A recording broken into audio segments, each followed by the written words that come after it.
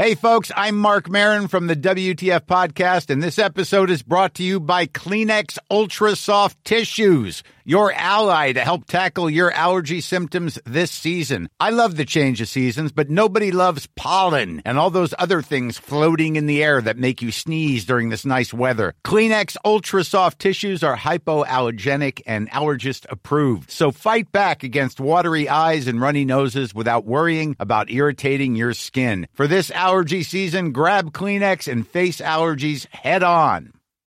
Since 2013, Bombas has donated over 100 million socks, underwear, and T-shirts to those facing homelessness. If we counted those on air, this ad would last over 1,157 days. But if we counted the time it takes to make a donation possible, it would take just a few clicks. Because every time you make a purchase, Bombas donates an item to someone who needs it. Go to bombas.com/ACAST and use code ACAST for 20% off your first purchase. That's bombas.com/ACAST, code ACAST.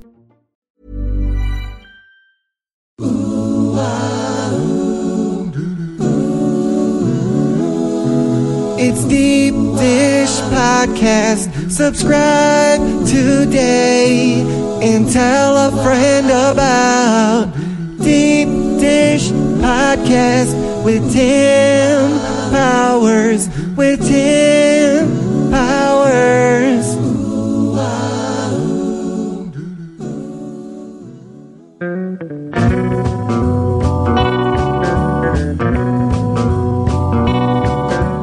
Hey, welcome to Deep Dish Radio. I'm Tim Powers, and you are on my podcast yet again. Hey, if you like what you hear on Deep Dish Radio, we would really appreciate your support. Tweet it out. Tell a friend. Go to our Facebook page, our Facebook fan page, which is Facebook.com/Deep Dish Radio. And, of course, our Twitter feed, at Deep Dish Radio. And write it down. Tell a friend. Tell everybody you know. We could really use the support. And if you like what you hear, email us. Our email address is DDR, that's for Deep Dish Radio, DDR@email.com. Pretty clever how we did that, huh? Tell everybody you know to go to deepdishradio.com and to check us out on iTunes, wherever we are. Hope you like what you hear. I'm really excited for today's episode. My guest today is the leader of a band considered to be the godfather of punk, which is quite a feat considering their formation predates Beatlemania.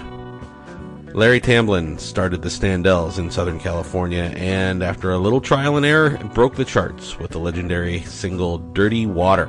You know it, you love it.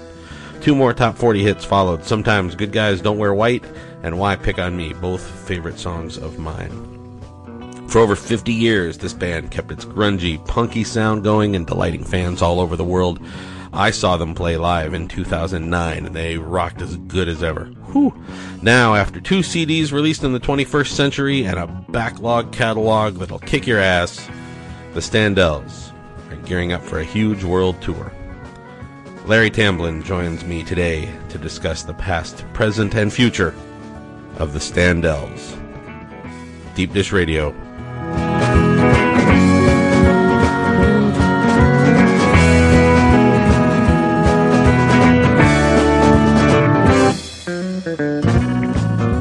I was 16 in 1985, and at that time, Rhino had put out the old Nuggets LPs on cassette, and you guys were all over those. And I got Try It and Why Pick on Me, and I'm like, these guys get it. And I started to research the fact that, of course, this music was 20 years older than I was at the time, but I mean, you got it. And it was just the soundtrack of my life. And Why Pick on Me was in the cassette deck of my first car for probably the first 3 years of its existence.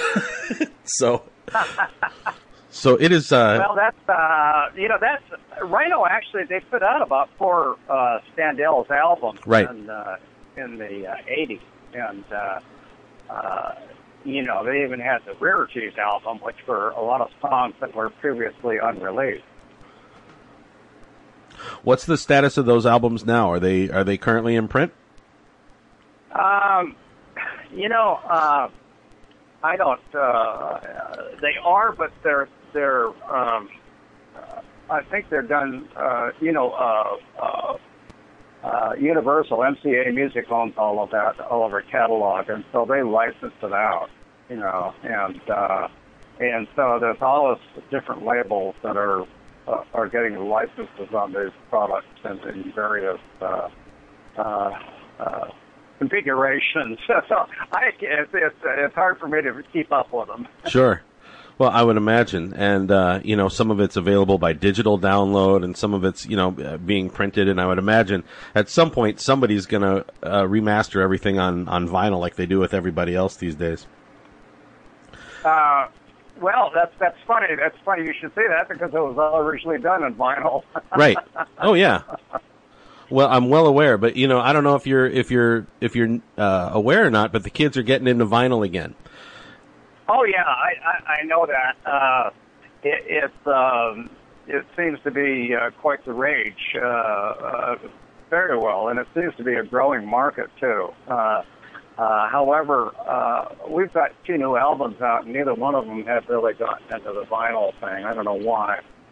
Well, let's backtrack and talk a little bit about the history of the band, which is fantastic. But I absolutely want to give a lot of attention to what's happening now, because, like I said, I saw you guys in 2009 at Amoeba for the Rhino box set, and and you guys just blew, frankly, in my opinion, blew everybody off the stage.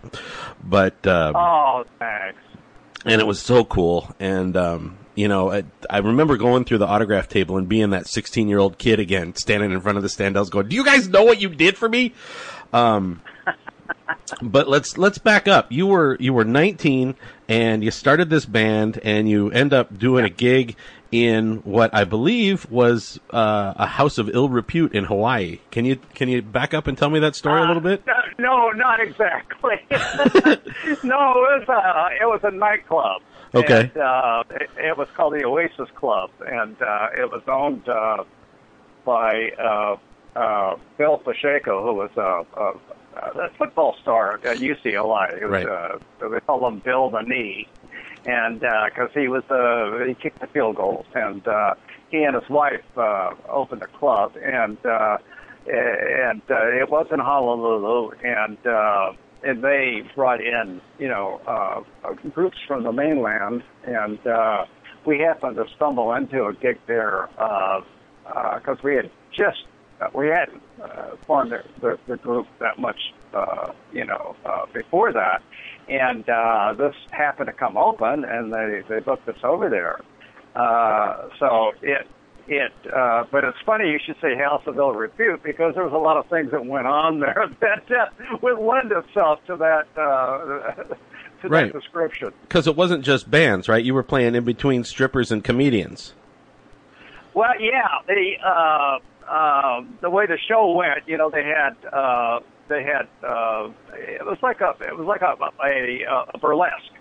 You might say, in which they had comedians, they had chorus dancers, they had a singer, and they had you know, actors come out and do skits and things, and then the stripper, his name was Mickey Moto, and then we came on after Mickey.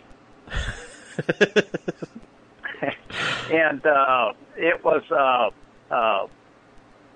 quite, you know, being 19 years old, my first time away from home. I got to say, it was quite an adventure. And you were playing quite a bit. The band was pretty new, so to run a parallel, Honolulu was kind of your Hamburg.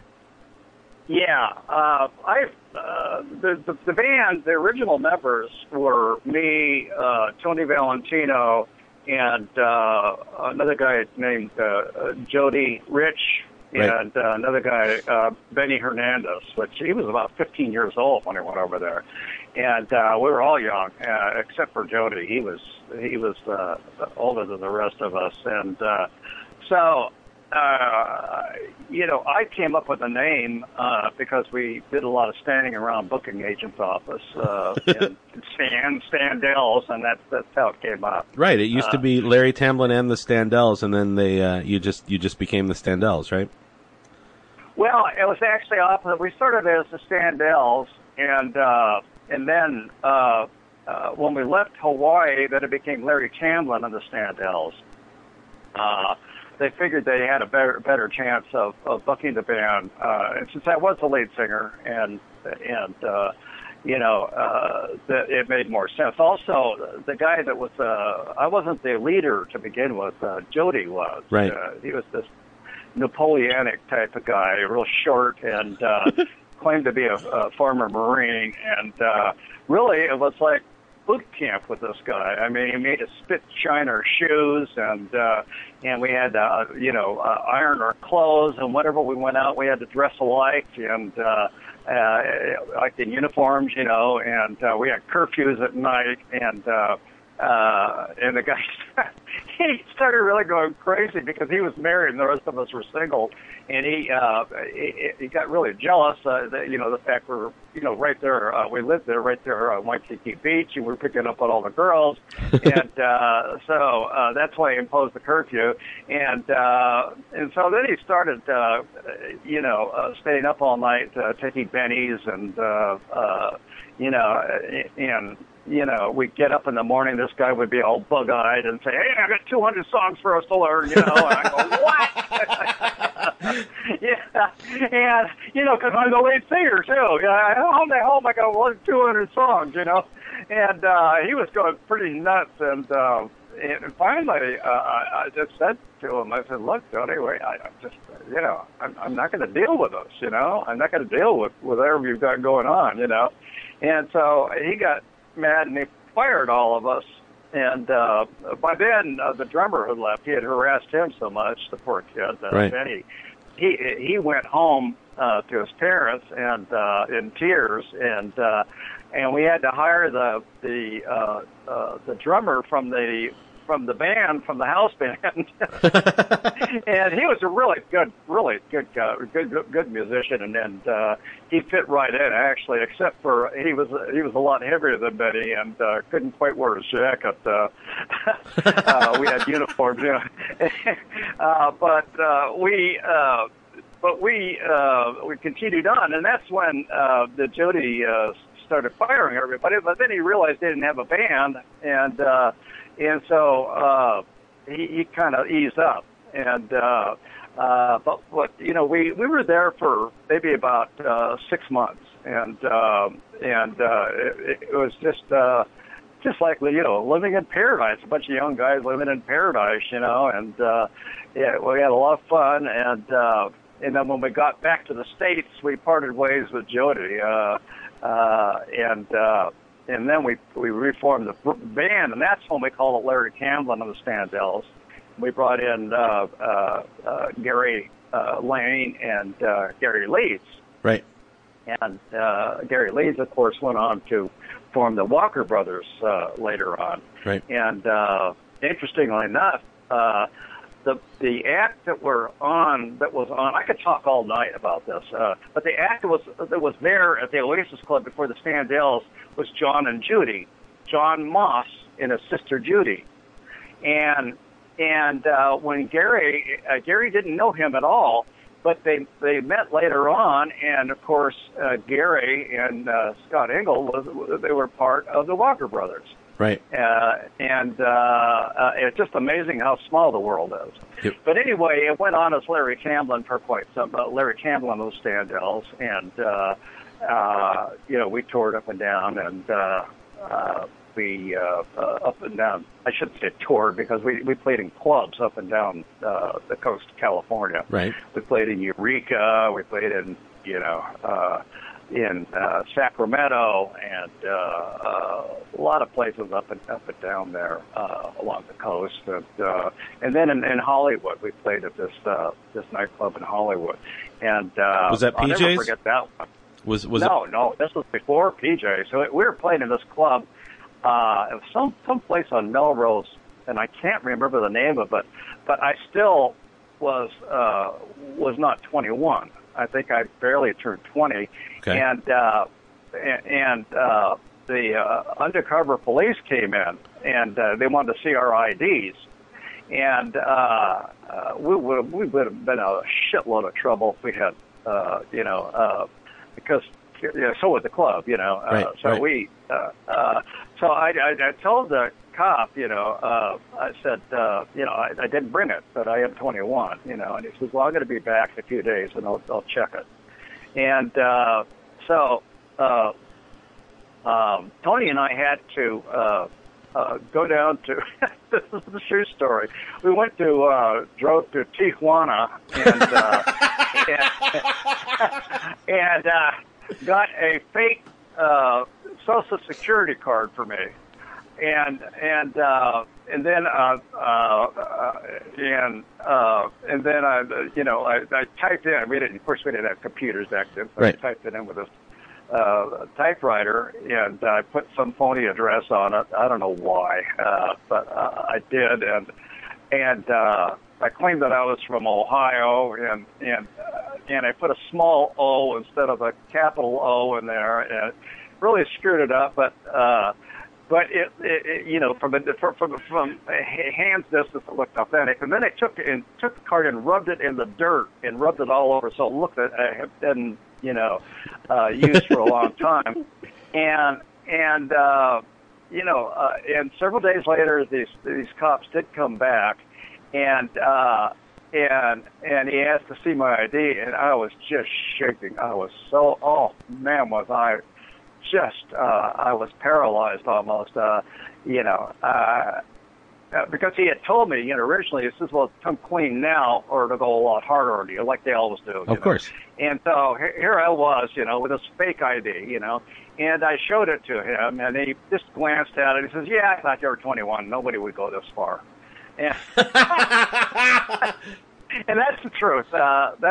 And so we played a nightclub, and then more, up and down the coast. And this is about 64, 65? Yeah, this was 1962, and 1963. And then we started getting better gigs. Right. And it wasn't until I think early 1964, late 1963, I've got it here, that we changed the name back from Larry Chamblin of the Standells. It went from one L to two L's. We found out during this time there was an amplifier by the same name. We didn't even know this, and so we put two L's on there, and that's how it became the Standells. So it was Larry Chamblin and the Standells. We recorded several records that were later released on Farrell Records. Linda Farrell, owned by Eddie Davis. Right. And I was with Eddie Davis as a single artist, and I had several recordings out before the Standells, and so he recorded the group, and not much happened with them until, of course, we signed with the label, and then he released them. We signed with Liberty, and he released them. And one of them, I just was. Well, there was a couple of them that came out as Larry Chamblin, the Standells, but one of them in particular, The Girl in My Heart, is one of them, and the other one was Someday You'll Cry. Now, this, I'm not quite sure what happened, but it came out as Larry Chamblin of Standells, and then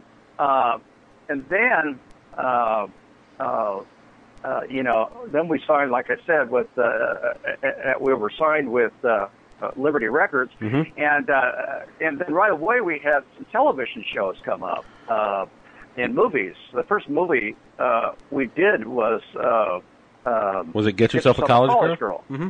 Yeah, and that was a trip. Here we were unknowns practically, and we were building the thing, along with Dave Clark 5 and I think the Animals were in it, but they were, all their footage was shot over in Europe, whereas ours was actually filmed on the set and in Hollywood. So but the biggest thrill for me was meeting Jimmy Smith, the jazz organist, because I just worshipped him. I thought he was just the best. He's really what turned me on to playing organ.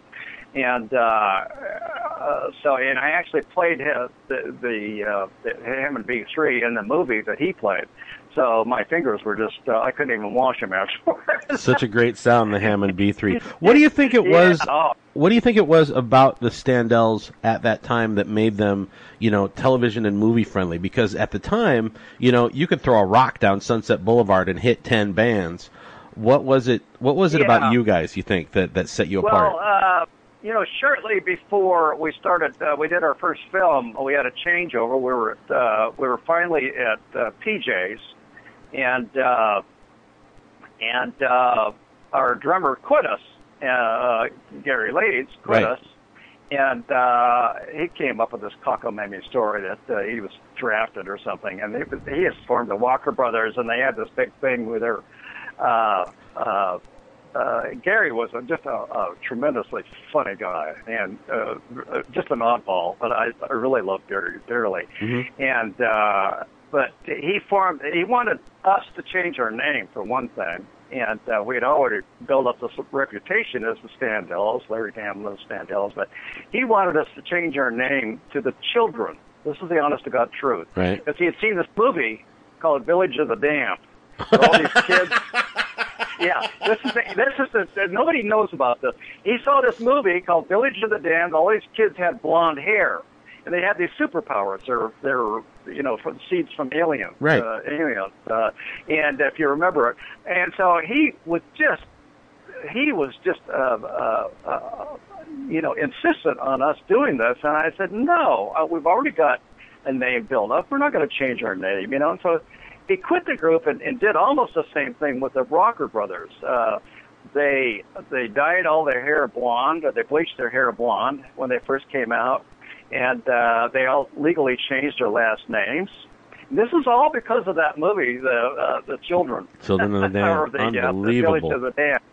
Yeah, and they had quite a bit of success in Europe and a little bit of success here, but the biggest amount of success was in Europe. Right. And, Gary has been a good friend over the years. And but anyway, to go on, that when he quit, we auditioned people, and I had always wanted a drummer who could sing. Because I was really influenced by groups that had drummers that could sing. It was originally the Four Seasons, and that's what I liked about them so much, is they were a rock group, and the drummer sang from behind the drums, and that just didn't happen. And so I always wanted somebody that could do that, and we auditioned several drummers, and came across this kid, Dick Dodd, and he was a former Mouseketeer, and he got a lot of. He came up and we razzed him a lot about that, and a lot of just really, really bad jokes, about Annette and all that.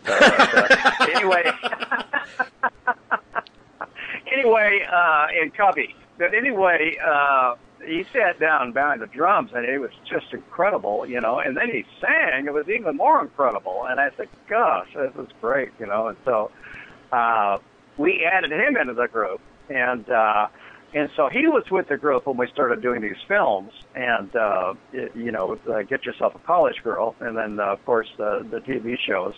I'm trying to do this all in sequential manner.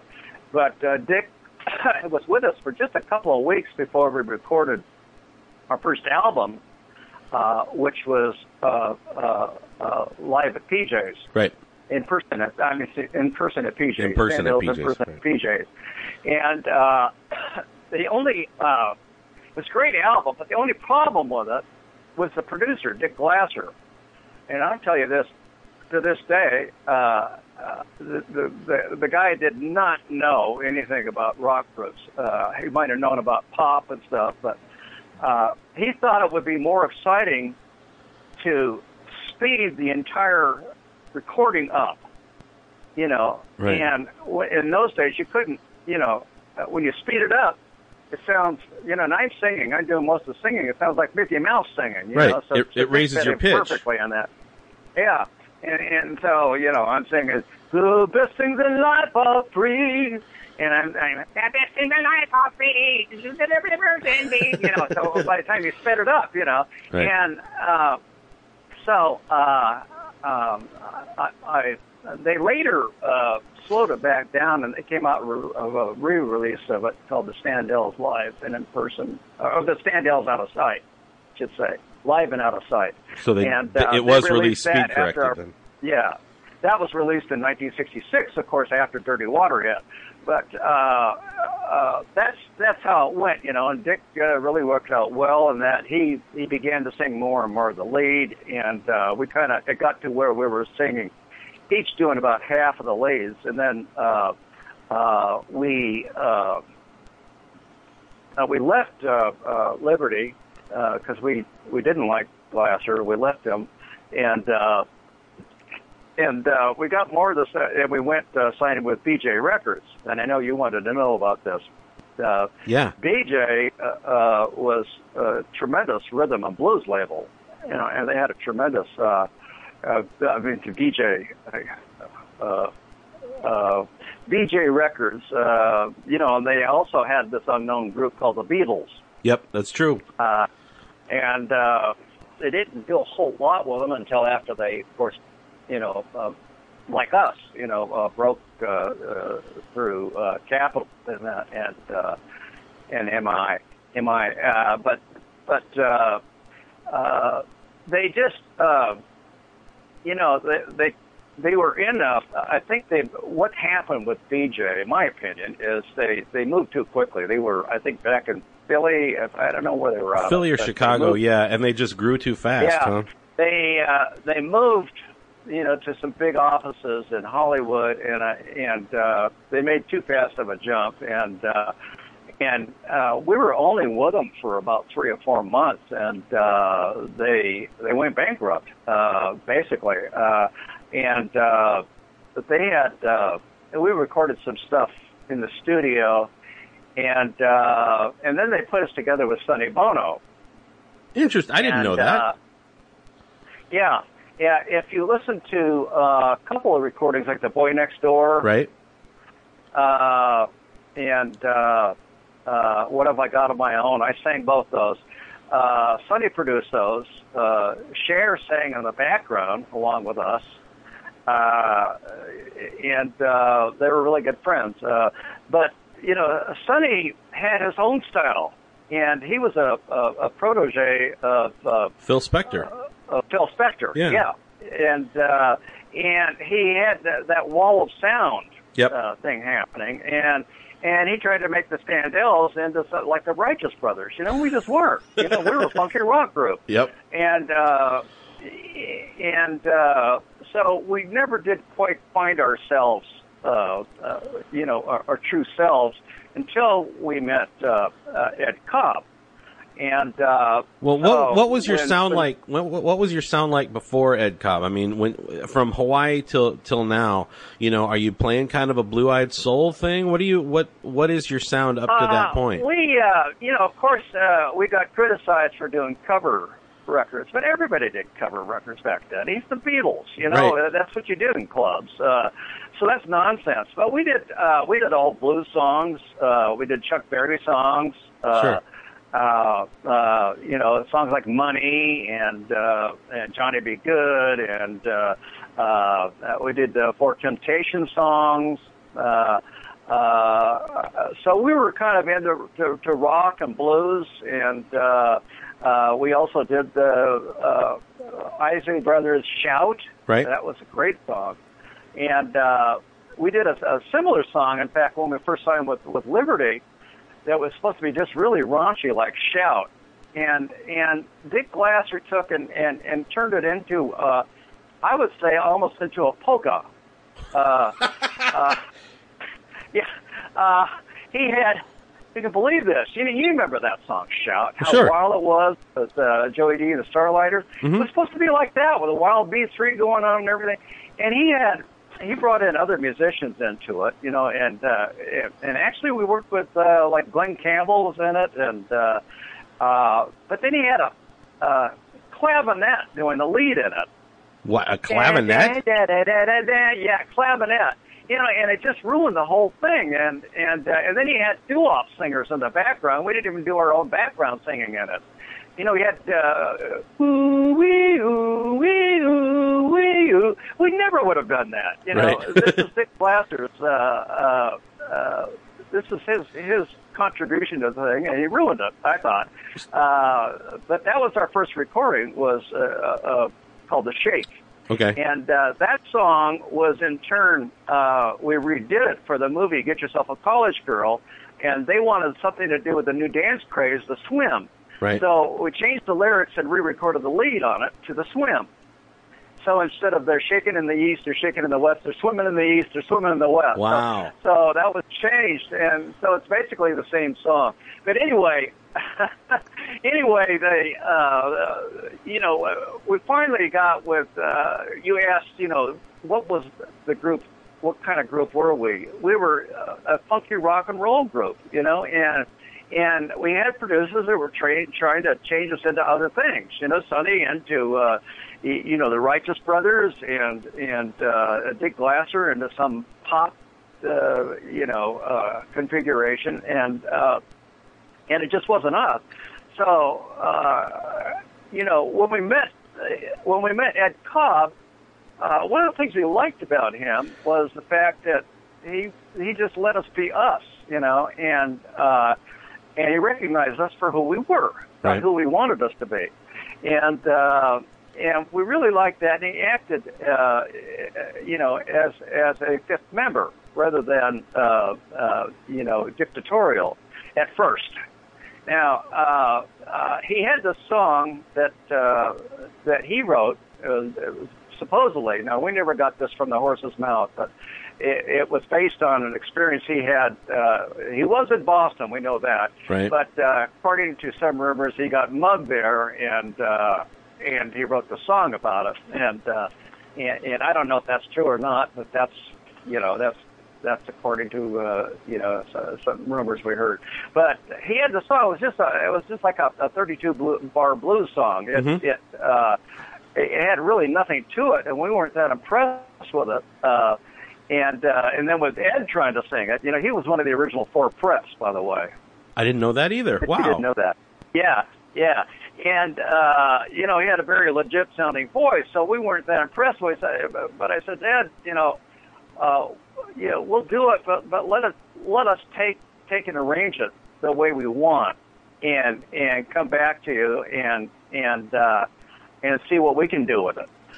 So we did. We took it and added the guitar riff, and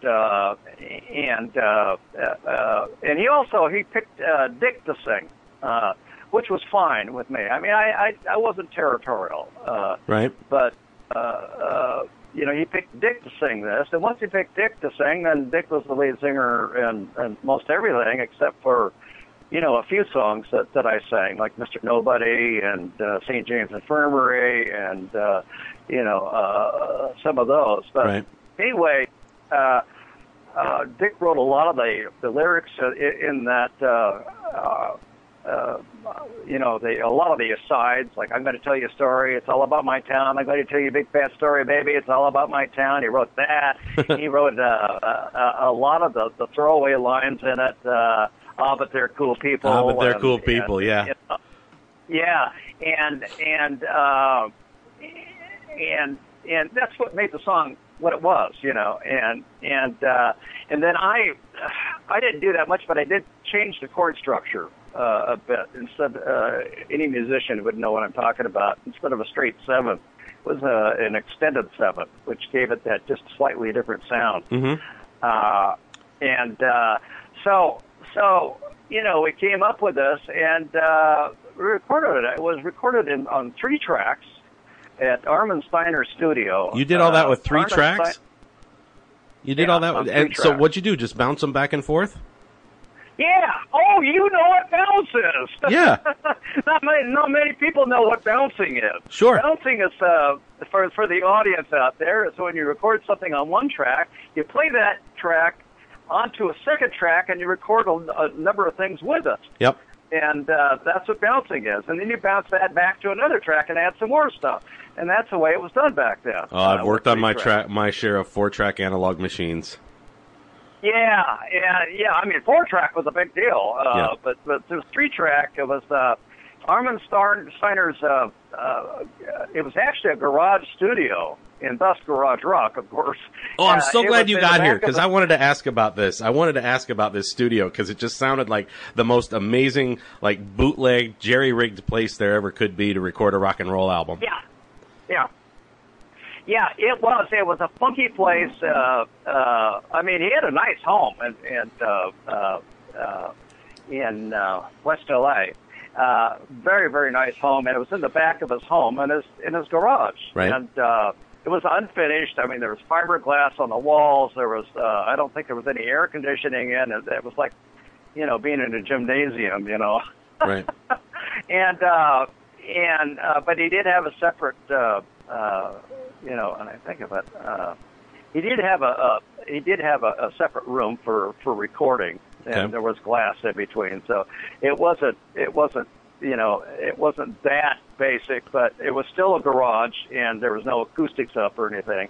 And the thing about recording back then is you either had the sound then or you didn't have it. You couldn't go back and add effects in or anything else. That was it. Right. And so it was recorded on 3 tracks, and we recorded everything, all the instruments on the first track, and then we bounced it to the second track, and Dick played the mallet on the bass drum. That's how you had that heavy bass drum sound, which was very unusual back then. Cool. You just didn't have it on record. And it works so perfectly for AM radio where that bottom is there. Yeah. Yeah, when it was instead of just a 1 and 3, it was a he would do that, and along with the pattern that Gary played, it worked perfectly for that, and so that's where that at, and also on that second track, Dick added tambourine in, so and then finally the background vocals and then the voice. So you had this, it took us, a couple of days to do it. Right. And we liked what we did, but we never would have thought it would be, such a big record, and we recorded it, and continued playing in clubs and basically forgot it. Right. And we were playing up and down in San Jose, and that was when Dick first quit the group too. He quit it a number of times. Yeah, there's a San Jose story I want to hear, but we'll get to that. Where but Dirty Water comes out, and it's a regional hit on the other side of the country from where you're playing, right? Yeah, I mean it took almost 9 months.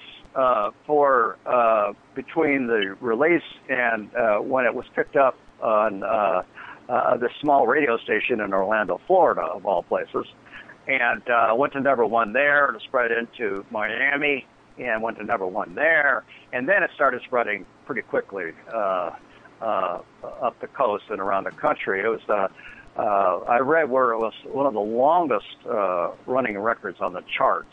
Nice. Of any record that year. And you could, I mean, it showed up as the highest it went on Billboard was number 11, but that was, spread over, like about a 7 or 8 month period. And the Cashbox had listed it as number 8 and Record World listed it as number 1. So there was quite a disparity on how they did the accounting on it, but it didn't get airplay in a lot of the same places at once, Right. And I think California was one of the later places to pick up on it. Interesting. And Boston as well. They didn't pick up on it right away.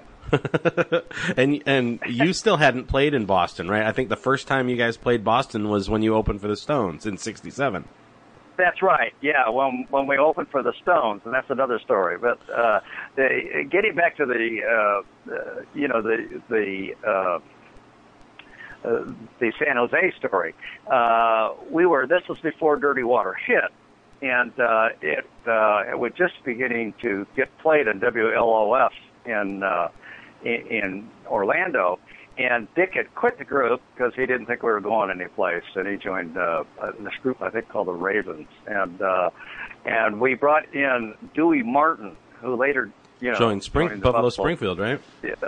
Yeah, I loved Dewey. He was crazy. I just loved him. He had a pet ocelot that he took with him every place, and he and I roomed together, and he left that cat, and they're beautiful creatures, but he left it in the room, and the maid went in there, and I heard her screaming at the top of her lungs. And he didn't attack her or anything. He just scared saw her him and screamed. And but Dewey was great, and he even recorded the original voice on "Why Did You Hurt Me?" That was that's Dewey? One of our first recordings. Yeah, it was no. He originally recorded it, and then Dick wanted to come back because he heard that Ryan Reynolds here from Mint Mobile. With the price of just about everything going up during inflation, we thought we'd bring our prices down. So to help us, we brought in a reverse auctioneer, which is apparently a thing. Mint Mobile Unlimited Premium Wireless. How to get 30, 30, bit to get 30, bit to get 20, 20, 20, bit to get 20, 20, bit to get 15, 15, 15, 15, just $15 a month? Sold! Give it a try at mintmobile.com/switch. $45 up front for 3 months plus taxes and fees. Promo rate for new customers for limited time. Unlimited more than 40 gigabytes per month. Slows full terms at mintmobile.com. I'm Sandra, and I'm just the professional your small business was looking for. But you didn't hire me because you didn't use LinkedIn Jobs. LinkedIn has professionals you can't find anywhere else, including those who aren't actively looking for a new job, but might be open to the perfect role, like me. In a given month, over 70% of LinkedIn users don't visit other leading job sites. So if you're not looking on LinkedIn, you'll miss out on great candidates like Sandra. Start hiring professionals like a professional. Post your free job on linkedin.com/people today. You had a hit. The record was climbing the charts, so he wanted to come back to the Standells where the bread was, and so he came back to the Standells, and unfortunately had to let Dewey go. I just love Dewey. Sure, but he did okay. They erased Dewey's. He did great, and I don't think he ever got the recognition he deserved afterwards. But that's another story. Right. But anyway. Dick, re-recorded it. They put his voice on it, so that's what happened. So that's Dick's voice on it. Why Did You Hurt Me? But in San Jose, when you were playing in San Jose, Larry, you were playing in kind of a rough spot, and weren't there? I think the story is that there were some Hell's Angels in the bar where you were playing. Yeah. It was there's a big Hell's Angels chapter there in San Jose, and that was their hangout, and they claimed it as their own, and every night just about there were fights in there. And I became friends with the one guy who was the president of the chapter. He gave me his business card, and his name is Fuck Up. Yep. Yeah, that was his name. It said "fuck up" right on his card, And he said, "Hey, if you ever get any problems with bikers, just show them this card, And years later, I actually did. I got, almost got mugged by a couple of biker chicks outside of this recording studio. Right. And this was in the late '60s, and man, they were big chicks, and I didn't know what to do, and then I thought of his card. I pulled it out, and they just got down on their knees. They were in awe that I had Fuck Up's card. So that was my get out of jail free. Gotta love it. But anyway,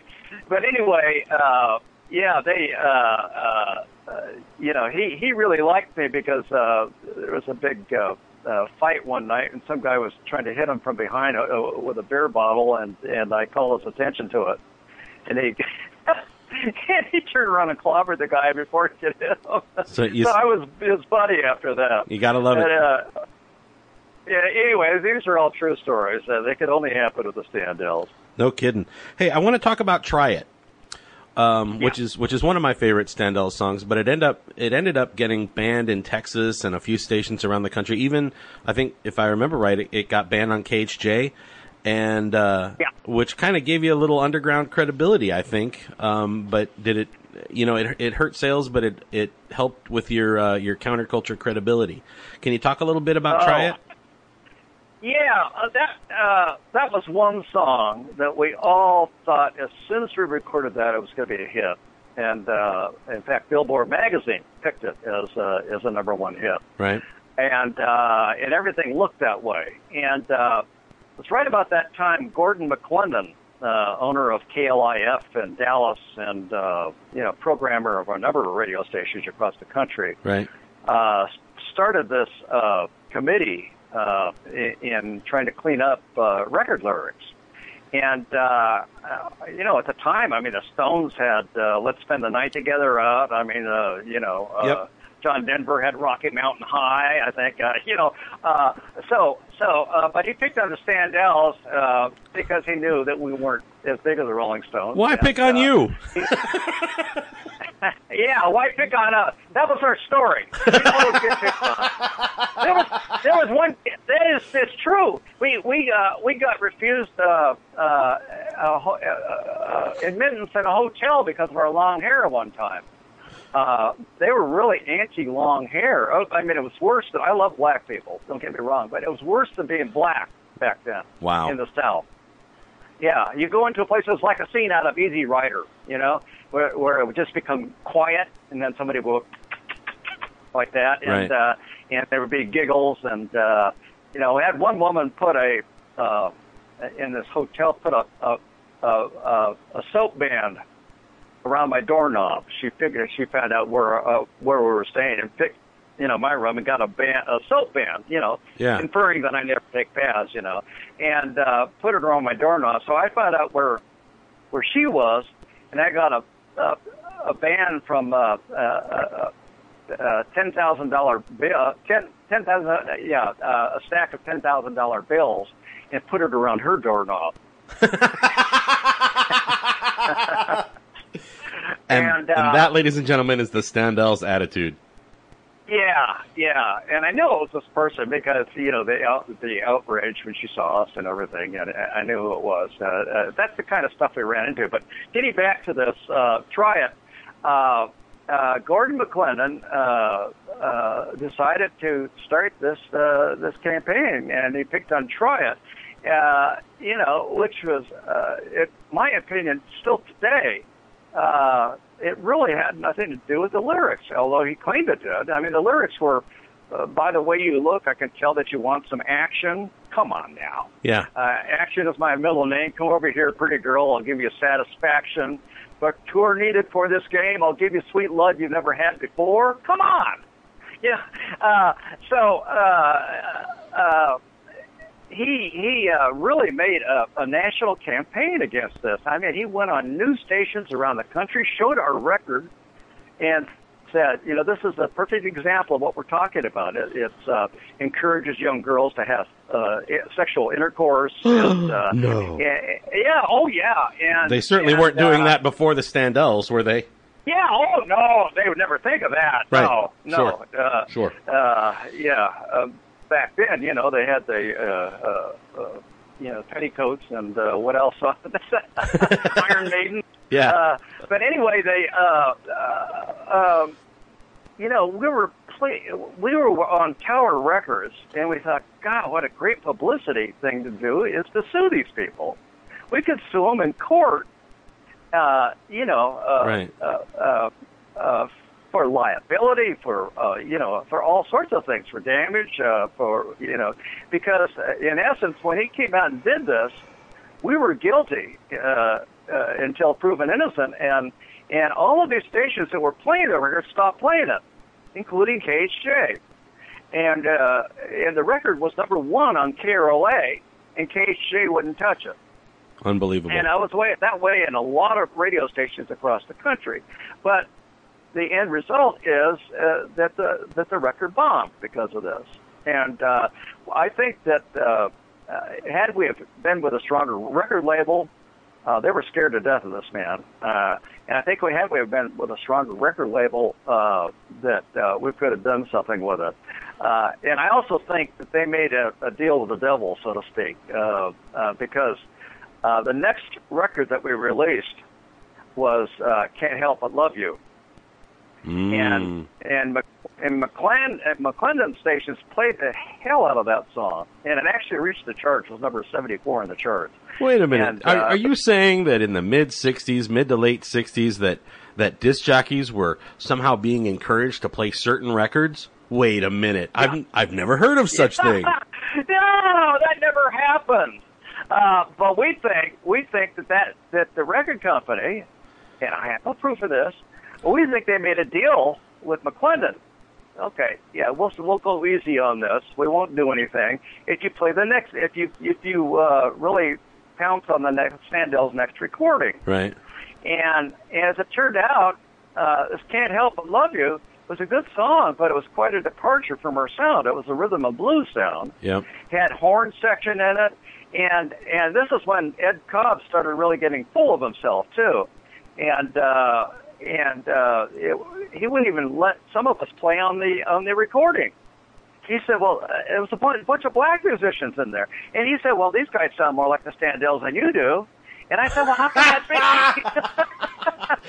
be? They're like horns and saxes and rhythm and blues people, and the two guys that actually arranged it, Ethan and this other guy, were also R&B people. They were friends of Ed. And so that was the next song that they went on, was this thing that was quite a departure from the Standells, and more rhythm and blues than anything. Unreal. And it went so high, but it certainly didn't. It didn't go as high as what could have happened with Try It. And but that's the way things go, Right. And that really, I think, that was the beginning of the end for the Standells. I mean, even Art Linkletter heard about this. You heard about that story. And he had you on the show, right? Yeah, he had us. He had a show back then called the House Party, and this is the last couple of years of the show. He started this debate format segment within the show called Let's Talk, and he'd have different factions debating each other. And he had the Standells on with debating McClendon, right?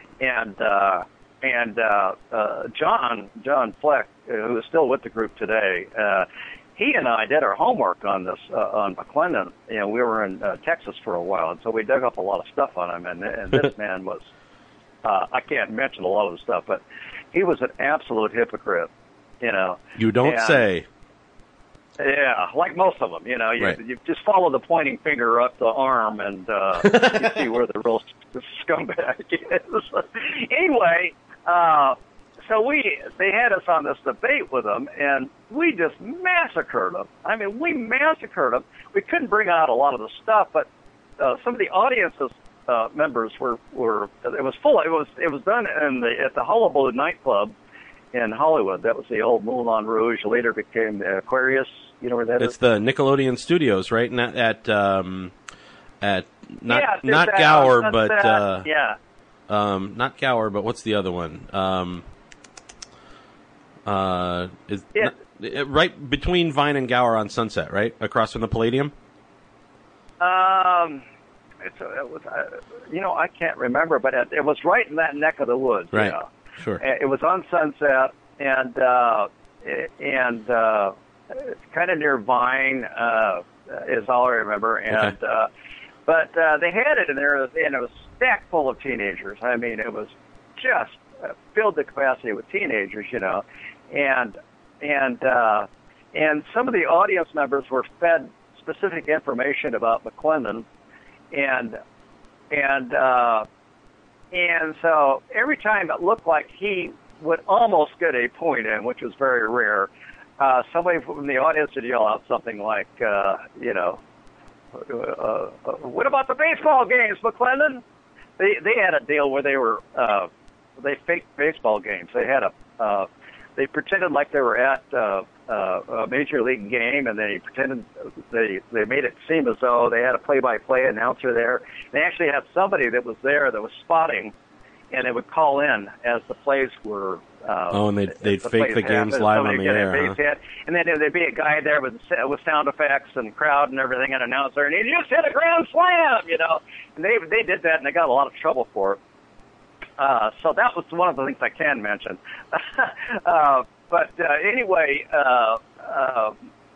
we absolutely. I wish I could get a hold of that tape. We just saw it once, and they took and edited it to where it looked more even-sided. Like we had a lot of comebacks for him, which they deleted. One of them was, he was talking about, how this song has just encourages the wrong things in young people. And I said, well, what about songs of your day, Mr. McLennan? Like birds do it, bees do it. What were they talking about, do you think? They cut that out. You long-haired punks. You bunch of punks. What? No, I said they treat you like a bunch of long-haired punks and just keep you little kids in your place.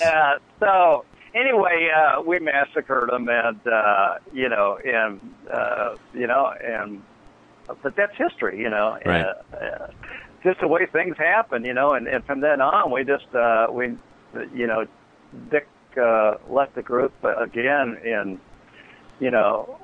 we kind of Ed Cobb got so full of himself, it was really difficult to communicate with and difficult to work with, and so our manager talked us into leaving him and his company, Greengrass, who we were signed with. Right. And they in turn got a hold of Dick, and they said, "You don't need the rest of these guys. You're a star on your own." And he had agreed to all this, and was very favorable about leaving them. So, we, we're all together, and the day before we were supposed to do this gig, and of all places, it was at my high school alma mater. We're going to do a concert there, and we get this letter from Dick. He didn't even speak to us in person, saying, "Well, I've decided to go with Ray Harrison then," and it just broke my heart, Oh, man. That he would do that, and because he promised them the moon, and as you know, they made an album, and it was terrible, I thought. Instead of capitalizing on his wonderful voice and the raunchy nature of it, they had him almost doing pop songs and country songs. In fact, I think it was recorded in Atlanta, if I'm not mistaken. Wow. And so they tried to turn him into a pop star. They tried to turn him into a teen idol. Yeah, and it just didn't happen, and so we were forced to, change over, and I had by then, lost a lot of my confidence in singing, and I fortunately gained it all back. I'm Sure. doing all the hits now, but we had various people in it, and in the group, it just never seemed to work out. Yeah, you had Lowell George for a while, didn't you? Yeah, I was going to get to that. Lowell, was in the Mothers of Invention, right. And he's very, very gifted musically. He played sitar and was just a great musician, but he absolutely hated the Standells, although he didn't say it. And it was John. John was a good friend of his, and he brought him into it, and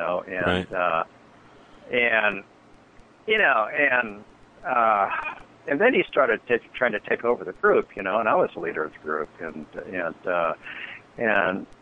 we started getting in fights, and it just wasn't working out. What he wanted us to do was to grease our hair back like Sha Na Na. Oh man! and do and be like a doo-wop group. And in his mind, that was going back to our roots. We were never a greaser group, but but so we've parted ways with Lowell, and and we just never seemed to pitch on anything. We eventually split the group up in latter part of '69. Right. And then like the 21st century happens, and here we are. And like I said, I saw you in 2009 at the Nuggets show at Amoeba. Yeah. Right. And it was you and Keith Allison and the Peanut Butter Conspiracy and P.F. Sloan and I think Jackie DeShannon. And I mean that configuration of the Standells, which is admittedly the only one I've ever seen live, just was everything I hoped it would be. Oh, thanks. You know, I mean, in the greatest complimentary sense, you punched me right in the face, and it was so good. Can you tell me about the lineup that was there and the lineup that you have now? Yeah, well, it's almost exactly the same. The only person we changed was the guitarist. Paul Downing. He was with an early version of the Standells back in the late '69, right before we broke up. He was with us, and then I called him to be part of this, and he just I won't say why, but it just didn't work out. Right. And so. But otherwise, it's the same group. John Fleck is in it, and what a great bass player he is. Yeah. And Greg Burnham, who was a terrific drummer. I mean, he teaches drums. Probably one of the best drummers I've ever worked with. He was so good, man. I was watching the film from that this morning, prepping for this interview, and Burnham was just so good. Yeah, he really was. He just picks right up on things. And one of the nicest, most mellow guys, especially for a drummer, that I've ever worked with. And you give him suggestions. He says, "Oh, okay, yeah, that sounds cool." And I really like that. And I really like that about the group. The guitarist we have now, who's been with us since Paul left, is probably one of the best guitarists I've ever worked with, Mark Adrian. Okay. He auditioned for the group, and because of our experience with Paul, we really put these guys through the ringer who are auditioning for us. And Mark was one that just came back every time. He was with almost a glam rock group that were big and they were huge in Europe. And they never made it in the States, but just a nice guy and tremendously talented. And like I said, one of the best guitarists I've ever worked with, and he's a great singer. So we had during the auditions, I would give him Standells phrasings and how to sing. How the Standells have a certain way of doing songs. It's half singing and half talking. We probably invented rap back then. I don't know. And so it was a lot of it was phrasing, and he picked up on it, and he came back, and he got the job. And I got to say, I've never been more happy with somebody than I have with Mark. He's just he does some of the lead singing. I do most of it, but he does some of the lead singing, and people just love him. He puts on a show on the stage, and his guitar playing is beyond everything I've ever heard. And so, with this incarnation of the Standells, you've cut two new albums. You did a tour in 2014, and the Dirty Water tour is coming up. Yeah. So tell me. We last year we did the national tour. We did like 16 cities across the nation, and then we also did a big show in Italy, in Parma, at this big festival there, and then a big festival in San Diego. And this year we were kind of holding off for this release of our second album. We had one that came out last year called Bump. Right. And we were determined to make it as though the Standells never quit recording, if you know what I mean. Of course. It's recognizable as the Standells, and yet it's taking the Standells from where they were back in the 60s and bringing them up to today. and each song kind of, was more advanced than the others, Did you record? Did you record digitally? Did you record digitally, or did you use? Yeah. Well, I mean, we recorded on. We were going to record it on tape, but we built our own garage studio, and it's in a garage, and we figured, that's our roots, and right. And there's just some kind of magic to it where you can go into this junky place and be relaxed, not have to worry about the clock. And if you come up with creative ideas, you can try them right there, or not, or come back and redo them. So that's what we decided. I'm also a recording engineer, a Pro Tools engineer. Right. So I did all the engineering on it, and I produced it. And we did it all there as a family. We brought nobody else in. And although people will swear that we did, I mean, there's one song where there was a call for a sax solo in it, and I did all the sax solo on my keyboard. and you listen, it's the theme song, "Bump in the Night," and we've had sax players that come in and say, "Man, that is a good sax solo," and it's because I've been around long enough to know about how a lot of these people think. If I play a guitar on the synthesizer, then it's a guitar. It's not a keyboardist playing a guitar, right. So that's the way I think, and I put in a lot of the trills and the riffs the sax players use, and it's fooled a lot of people. But I'll be honest, it's me playing the keyboard because we stuck to our word. We didn't bring in any other musicians to our sessions. Now, you're using synthesizers, of course, Larry, but, I mean, it's a Standells record, so is there also a full-on, real-life Hammond B3 on the record? No. Really? No, it wasn't. It was my keyboard. Wow. And I love Hammond B3s. Don't get me wrong. Sure. But nowadays with keyboards, they have certain sound samples that you cannot tell the difference. You cannot tell the difference. And we even we started recording in a studio up in San Francisco, and they did have a Hammond B3 up there. And actually, the sound I got in this thing was more like a B3 than that was. If it's good enough for you, it's good enough for me.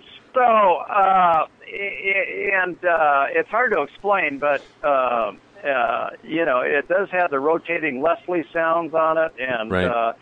And it has all of that, and that's what I used, and so it is what it is, But the first album was the Standells, taking it from the earlier rock stuff. I did one song called Mr. 1%, for instance. It's straight rock and roll, and it's really a take on the slam at the wealthiest 1%. And the Standells did represent the working class back in the 60s. A lot of people call us a working class group. Why pick on me? Sometimes good guys don't wear white. Good guys don't wear white. Yeah, that's the song that came to mind, was Good Guys Don't Wear White. And we were, and we did two songs on the album. This one, Mr. 1%, and it's really slamming the wealthiest 1%, but in a comic type of manner, and the next one was I can't think of the name. My mind has slipped, but it is also a little more advanced in the arrangement part of it, and it also is a protest song, and I should know it because I co-wrote it, and that's something. So there's this album.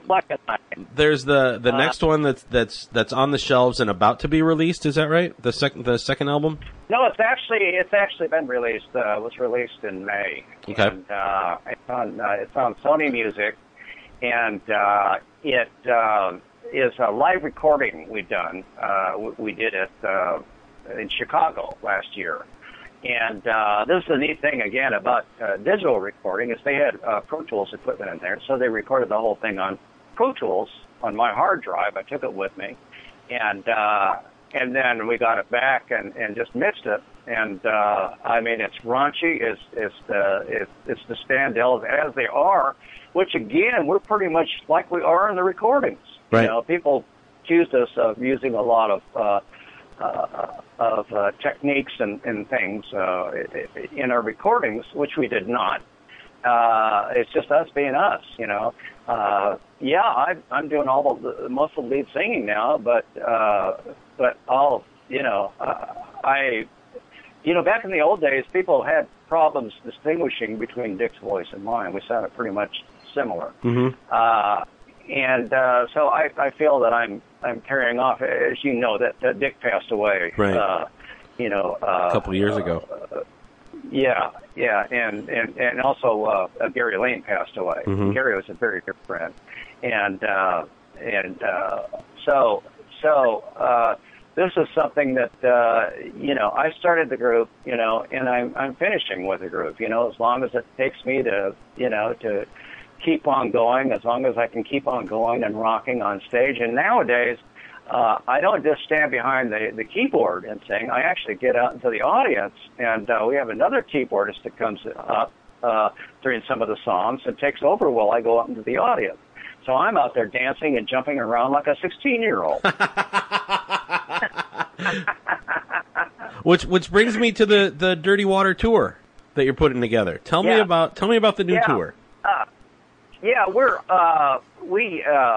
It's been my idea to do this for quite some time, is to put together a tour like the Happy Together tour, but more in the vein of garage rock. And so we came up, our agent, Mike Copley, and they came up with this idea, to put together this big tour of garage rock groups or performers, and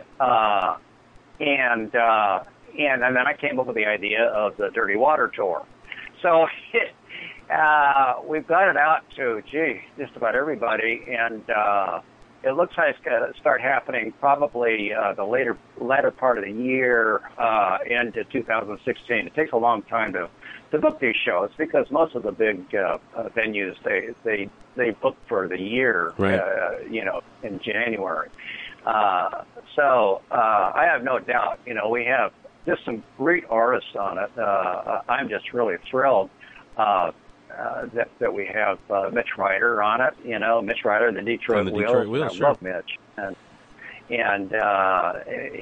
Gary DiCarlo, who is the actual singer of Na Na Hey Hey Kissin' Goodbye. Right, from Steam. Yeah. And there's a lot of scuttlebutt about that. That was a studio musician. He actually sang it, and his record company, the record company, put together another group to go out and tour. But he was the one that sang it, and he is quite a performer. And just the way things were back then. Right. Sometimes you have bad experiences like that. Sure. And Gary is just an incredible performer.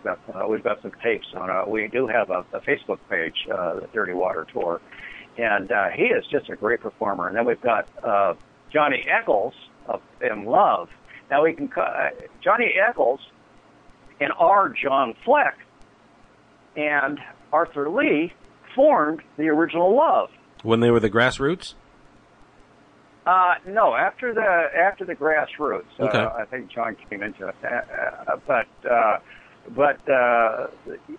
They went through several different name changes back then. John could tell you more about that. But it was the three of them that came up, with Love. With Love. What a band. And John was actually on some of the early recordings. So it's really the two Johns that will be performing on the tour together that are Love. There's nobody else around except I think the drummer is still around. Right. Anyway, there's Johnny, who's just a great guy. I love Johnny, and what an incredible guitarist he is too, and he does sing, and then we also have Jimmy Soames of the Shadows of Night. Oh, wow. It is just a dynamite show. Jimmy is, I don't know if you've seen him perform, but he is just a great performer. How's his voice now? Yeah. Yeah? It's great. He's never lost it. He never lost it. He's still doing Gloria like he did back then. Gotta love it. And he, and he's a great showman. And he's, again, just a wonderful guy to be around. He's my buddy. He appeared with us at our record release party at the Satellite. Right. And he got up as our guest and sang Gloria. So, I mean, it's just a power-packed show. And it's the first of its kind, really, that's featuring garage rock artists, at least up-tempo artists. It differs from the Happy Together tour in the fact that we don't have the cow cells. We probably never will. I don't mean that derogatory. Not at all. No, I absolutely get it, and I hear the respect too. But we'll have this as a yearly variety show, and it'll go out, and it'll have mostly people that fit into that the garage rock category. And I don't know if you go to our Facebook page, you'll see our poster, and I created the poster actually. I also do art design. So it's at the top. It says Garage Rock Spectacular, right? And it shows, it has pictures of everybody that's on the tour and their biggest hit songs, and at the bottom it says Dirty Water Tour, we sent this out to our agent has sent this out to all the promoters. We're getting great feedback. Fantastic. And like I said, we'll just a lot of people that want to do it, just nobody's signed on the dotted line yet. It's the Dirty Water Tour on Facebook. Yeah. And, now that you guys are out and out and about again, and you used to look out in the audience and see all this shaggy hair, and now you look out and you see a lot of gray and you see a lot of skin. Tell me about the crowd at a Standell's show in 2015. What's it like? Well, interestingly enough, we've had a lot of young people that have been at our shows. A lot of, millennials have been, and teenagers, and they're picking up on the music for the first time, the 60s, and they're saying, wow, this stuff was really good. Yep. It doesn't have a bunch of synthesizers in it. It's not hip hop, and it's not programmed. It's actually people, doing their music and doing it well, and so we get quite a few young people. I got a funny story, as a matter of fact. Yeah. We were in last year. We were on our tour. One of the last places we performed was in Denver, at this club there, and did a great show. And afterwards,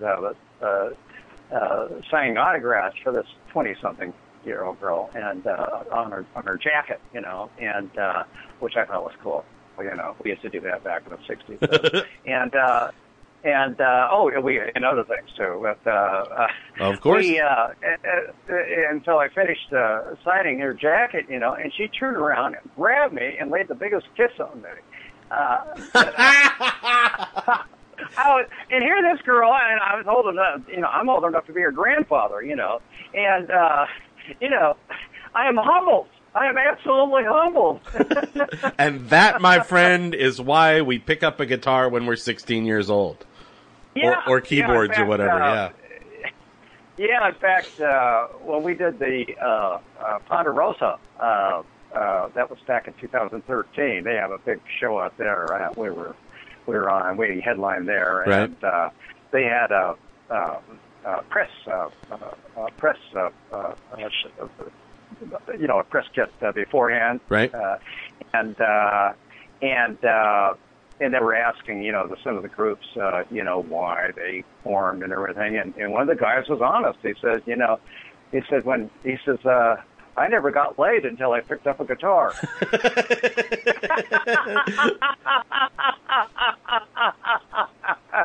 And so, it's just, it's just the name of the game back then, And of course, I look back on it now saying, God, did I do all those things? It was, they were crazy times, and you learn from it, I would imagine.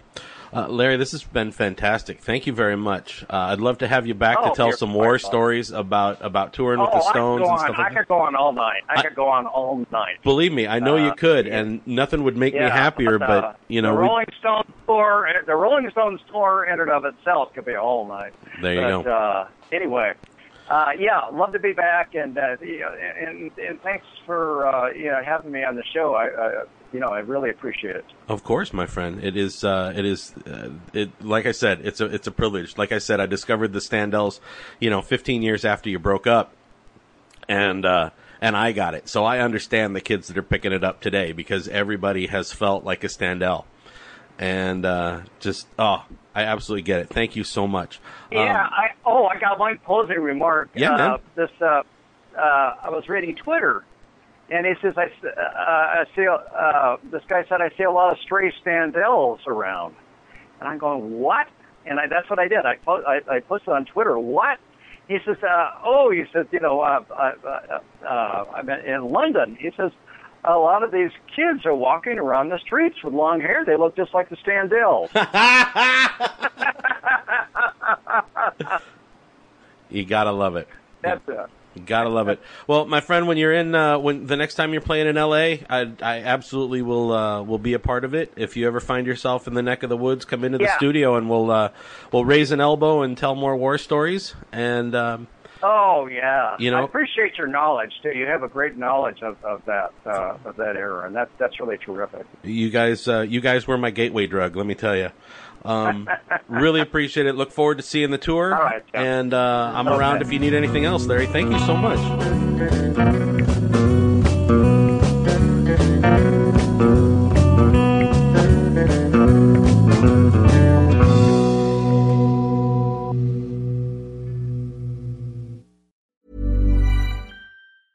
Hey, it's Paige DeSorbo from Giggly Squad. High quality fashion without the price tag. Say hello to Quince.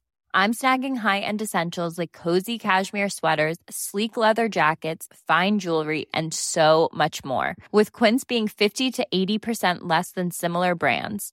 And they partner with factories that prioritize safe, ethical, and responsible manufacturing. I love that. Luxury quality within reach. Go to quince.com/style to get free shipping and 365-day returns on your next order.